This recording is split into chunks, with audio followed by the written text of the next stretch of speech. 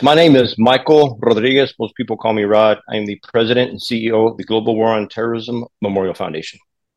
What inspired you to get to be a part of the foundation? I'm not one of the founders. They approached me in 2016. I was speaking at an event, and they started to talk about this effort. And it just didn't really. I hadn't really thought about it, But really, what really inspired me was if anyone takes a second and pauses and thinks about this incredibly complex multi-generational war, we definitely need a reminder. The fact that it's such a small percent of the population has served and is serving and will serve in this current conflict. It's the responsibility for the rest of us is even greater. So I could probably fill up the whole talk here on reasons why this is important, not just to me, but really to the nation as well. Can you tell me a little bit about your own military journey? Sure. So I was blessed to serve this nation for 21 years.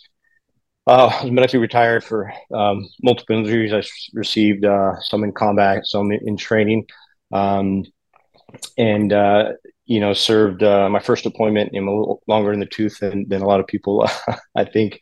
So my first deployment was in 1993 to Somalia, and that was really kind of what solidified my desire to serve this nation in uniform as long as possible. And I really was introduced to the fact that the United States military doesn't just hunt down bad guys. I mean, I think we're the best at it it's ever been. However, we actually provide hope, safety, comfort, security to those that need it across the world. So it really showed me what the average everyday American like me from southern New Mexico could be a part of. I talk to a lot of veterans, and they always bring up the transition back to civilian life and the challenges they faced. What were some of the challenges you faced? Some of the challenges I faced was, the common one you hear about is that loss of identity. It doesn't matter that many of us are fathers, mothers, brothers, sisters, aunts, uncles, cousins, friends. When we're in the military, that's your master status, right? Socially, we identify ourselves as like I was a Special Forces Green Beret and a sniper, and that was my job. Yeah, I was a father. I had three sons, and I got three younger brothers, and my parents are still with us. But I wasn't any of that. That was me. That was my entire identity, and I think there's a good and bad that goes with that identity in the military that they give us because they ask us of a lot, and we do really good at what we do. But when that's taken from you, you feel like you lose your identity, and I fell into the pit that most of us do. Is we feel like, well, then I don't have any worth, I don't have any value. If I can't provide this, what can I do? What can I provide? And again, we completely forget about everything we do every single day with our loved ones or our small social circles. So I went through that, and of course, went chemical dependency, and I drank a lot. As a matter of fact, right behind me, the coin, that's my first 30-day chip coin that I keep on my coin rack. Uh, um, but that was me. I felt like I lost my identity, and it took me a little while to figure out that I was a lot more than an MOS in the United States Army. Yeah, how important is it to share your own story to everyone, going through a difficult time? I think it's incredibly important. First of all, no one should be ashamed of how they feel. Right. This is something I like to say quite a bit. For whatever reason, we don't like to share ourselves. It requires a certain level of vulnerability, and it takes a lot of courage to do so. But you should, right? Because if you're not vulnerable, then you're not really connecting. You're not really sharing. You're not really communicating unless you're providing uh, that situation where you can be vulnerable. So sharing it and being open about it makes it okay. Sometimes humans have to be reminded that you're a human. Feeling is good. Feeling is part of who we are. And here's an analogy I like to use. I want to think just for a second. Has anybody ever apologized for being happy? Right? Or, no. Like you don't ever go like, oh my gosh, I'm so happy. I'm sorry. I'm sorry. I'm so happy. That doesn't happen. However, if I get emotional or someone gets emotional, and they get to the position where this individual has placed himself in a vulnerable state to communicate with you, and they start being emotional, what's the first thing they do? They apologize. I'm sorry. I'm sorry. You know, I don't know why we do that. So if you think about it, human emotions are who we are. Yeah. So I say all that because then the more we share, the more we talk about it, the more we realize that I'm not broken. I still have value. I'm normal. This is absolutely normal for me to have experienced what I've experienced to feel this way. So I'm not going to get into that negative feedback loop of feeling bad for feeling bad to feeling bad. And then it gets worse and worse and worse, and we spiral down. So sharing our stories, being vulnerable, being completely open, being honest with others allows us to be honest with ourselves. For you, what is it like, just talking with fellow veterans who went through the same experiences? Um, I love to do it. First, I want to start by saying that I love to. I absolutely love to read PMs I get in any of my social media or emails I get or calls I get. I love to hear from my familia, and my family, my greater family. I really do. But I'll say it's hard. It is. I'll say what do I feel is I hurt because I have that connection with them and I know what they feel like. I may be further on in my journey of life and healing, but it hurts. It hurts, but it also for me is it's important to recognize the work that is necessary. The work that I did to get to where I am reminds me I need to continue that work so I can continue on. So I mean, it's challenging, but I mean that's how you grow, right? Place yourself in uncomfortable situations and try, and then that's how you'll grow and really just be a better human. Can you tell me a little bit about the foundation? Absolutely. So the foundation came together in 2015. It was a group of veterans and family members, and they recognized that hey, look, we need to start this effort. Obviously, building a national war memorial is a very long, complicated, and arduous process. So they recognized that if they didn't start then, when is the right time to start? Like when should we start? So they came together in 2015. Again, as I said earlier, I joined in 2016. I joined the board of directors, and we were trying to we were the first obstacle we were faced with is we had to get authorization to build it. We introduced the bill in 2017, and we got authorization, and then we started to build the team um, that you see today. If anyone goes to our website, um, and our mission is to honor all those that have served. We have four tenets that are pretty much keep us on azimuth. The first one is honor everyone that served, everyone. A lot of people don't realize the very first deployed Americans in the global war on terrorism was not the military. It was Operation Jawbreaker that was deployed today, September 26th in 2001, just 15 days after the attacks of 9/11. Our nation responded in kind, right? So it was more than uniformed service members that served and placed themselves in harm's way because additionally, um, the very first KIA was a gentleman by the name of Johnny Michael Spann, who also worked for the CIA Special Activities Division. He was killed in November of that year. So honor everyone that served. But then we've expanded that even more because, in this multi-generational conflict, I was introduced to what it's like to watch your child go to war, right? So it was 2018, and I've been blessed to deploy 10 times for us for this nation. The most difficult deployment for me weren't the 10 that I did. It was watching my son deploy to the Helmand province of Afghanistan with the 82nd Airborne Division to perform the Quick Reaction Force mission for that area, which means he's going to fight. Right? He was going to the Helmand province, a place I had been to twice. And guess what? His mother also served for 21 years and deployed 5 times. She had been there twice. So her and I are standing there watching our son go to the same areas to fight some of the same people that we had fought. And so we're recognizing the family service, but this is very, very unique situation because I can't imagine what it would have been like for my father who watched me graduate airborne school and go fight the Viet Cong any more than anyone can imagine what it would have been like for like my grandfather to watch my father graduate his training and then go fight the Nazis or serve in the Pacific. And when you say it like that, it sounds completely foreign, and people are like, oh my gosh, that would be crazy. That's what has occurred in this multi-generational conflict. So when we say multi-generational, that's what we mean. Never have we existed as a nation where our sons and daughters watch their mothers and fathers go off to fight in war, only to grow up in a time of war to serve in that same very war. It's never occurred, but that's what happened. So honoring those that have served, uniform, non-uniform, and those that supported them, the families. I could not have done what I did on my multiple deployments had my family not taken care of things back home for me. And I said that was the most difficult deployment for me. So honor, heal. Our second tenet is provide this nation to come an opportunity to heal those that have served and those that have been directly touched by the service in this nation's longest war. What does healing mean? Healing means emotional wounds. Healing means relationship wounds. Healing means healing as a nation that I think might probably be necessary as well. Healing is provide that focal point for all those involved to heal, honor, heal.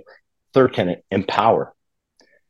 Provide those that have served an opportunity to tell their stories on our nation's front lawn. These are the everyday Americans that were asked to go forward on behalf of the entire nation. We need to give them that respect. I truly feel it is our nation's sacred duty to honor every brave man and woman that steps forward to serve and place themselves in harm's way for our very way of life. So empower them, give them that opportunity. And there's during the uh, leaving of Afghanistan, we'll call it that, 2 years ago, there was the event that occurred at Abbey Gate where we lost 13 Americans on that single day. Shortly thereafter, the nation was all watching, and the nation, for the first time in a very long time, saw that we were still at war. They were reminded we were still at war.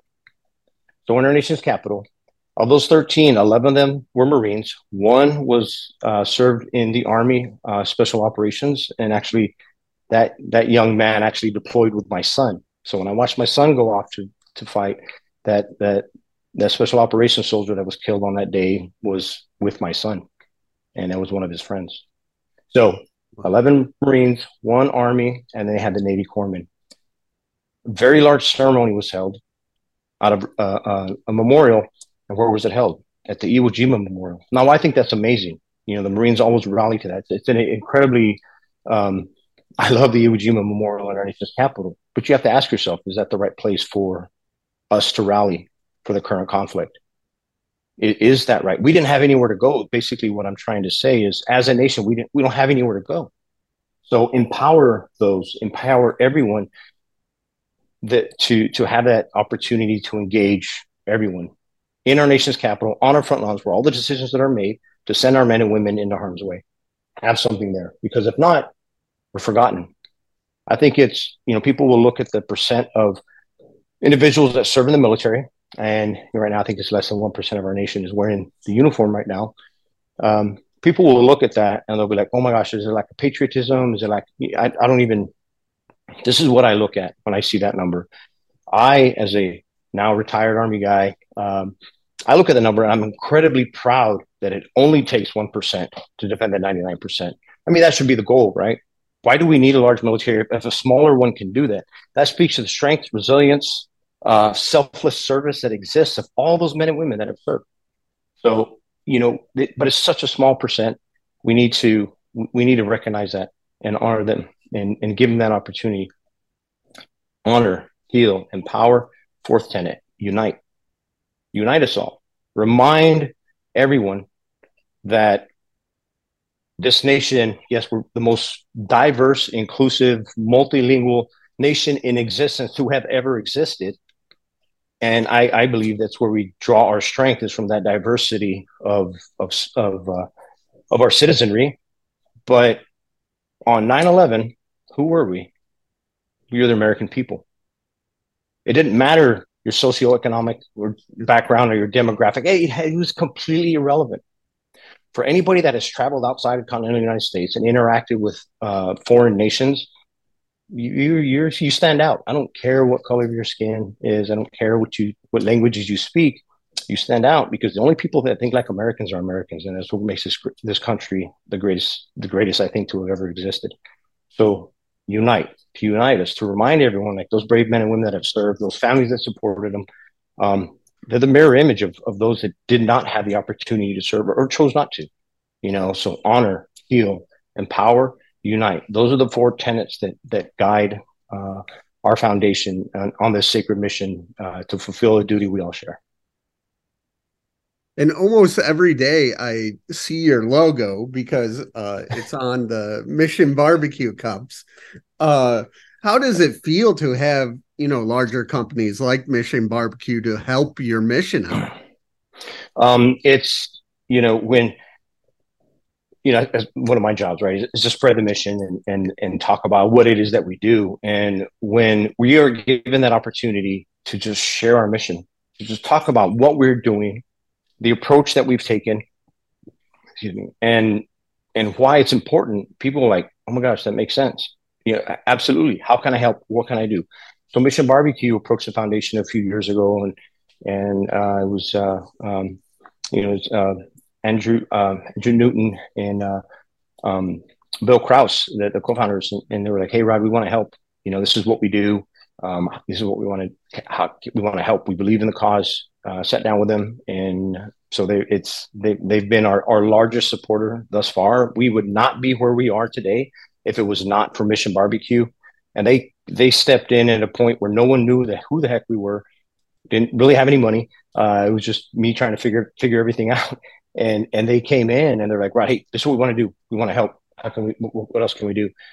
So it's I use them as the gold standard as far as corporate sponsorship. And I hate to call them that corporate sponsorship because it seems somewhat amorphous or like they're an entity, but that entire organization is behind it and they support it because it's just everyday Americans. And if we're given the opportunity to engage, then people are like, yes, absolutely. Because there are many Americans know someone who has, or they can relate to it. And when you really tell these stories, and it doesn't matter what it is we did in the military, if I talk with some people, I'm hoping that somebody who's watching this will look at me and be like, wow, I didn't serve, but, I'm just like this guy, right? So you just trying to remind everyone that those that served were you. We're just trying to honor the best of this nation, those that have stepped forward to serve us all. So it's inspiring when people like Mission Barbecue step forward. I like to say all the time, like as we move forward, I'm gonna remind everyone, hey, this is the memorial that barbecue built. So currently you have a campaign going on called Help Design History. Can you tell me a little bit about that? Incredibly excited to finally be able to share this plan I've been working on for about 4.5, almost 5 years. So Help Design History. Today, we are allowing everybody to visit our website. People will be able to go on and fill out an online survey that adds to the existing data that I started collecting in 2018. Quantifiable data that we can use to present to the designers for input into the National War Memorial, into this nation's memorial. I mean, that this is the most broad, diverse, and inclusive approach that has ever been taken in designing a memorial. Most of the time, when memorials are designated, a board of directors or a governing body will select the design. We did not do that.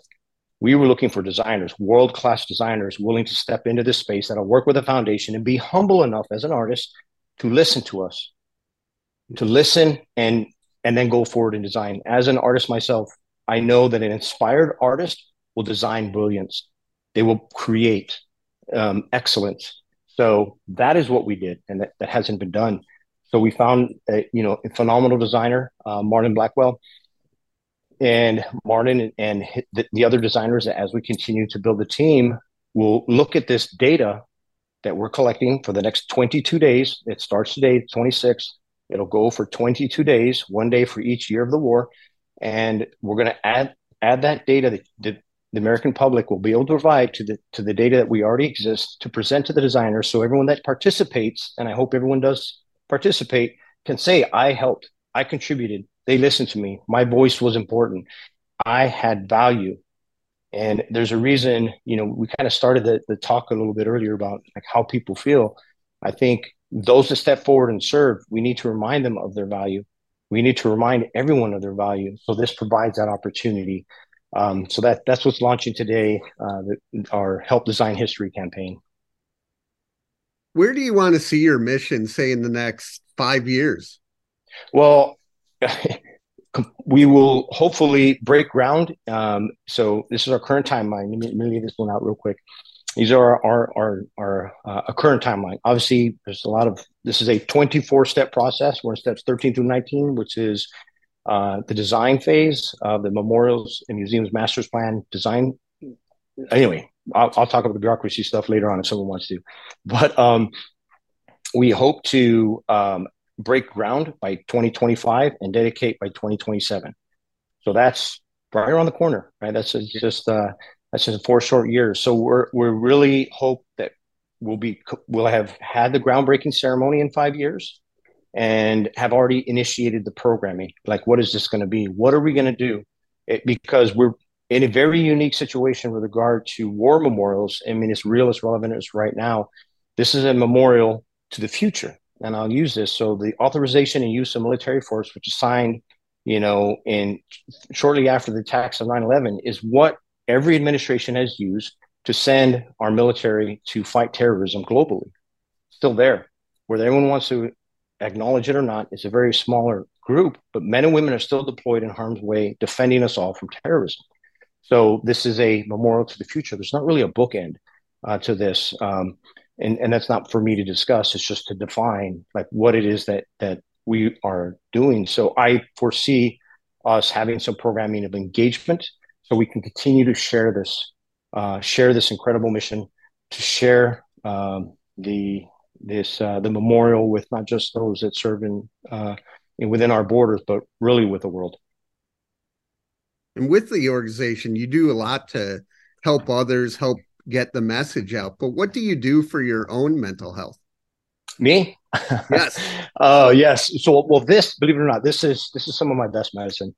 Talking with you, Michael. Like I told you earlier before we started recording, I was really excited to talk to you because I love to talk about. I'm an open book. So just working on this provides me an opportunity to continue to serve my nation. When I joined the army when I was 17 years old, the majority of my adult life, that's what I did, and this provides me an opportunity. But in addition to that, I still go see, I still go to my meetings. I've been sober for over 9 years now. I still go to take care of my mental health. I'm older now, so I have to take care of this old rust bucket of a body that I got now. So I do a lot more care for myself than I think I ever have because um, I have three sons. One of them is currently serving, still serving. My youngest son plans to serve when he graduates here pretty soon. Um, I have a grandson now, so I need to take care of this old chassis so I can continue to be around for those little hombres.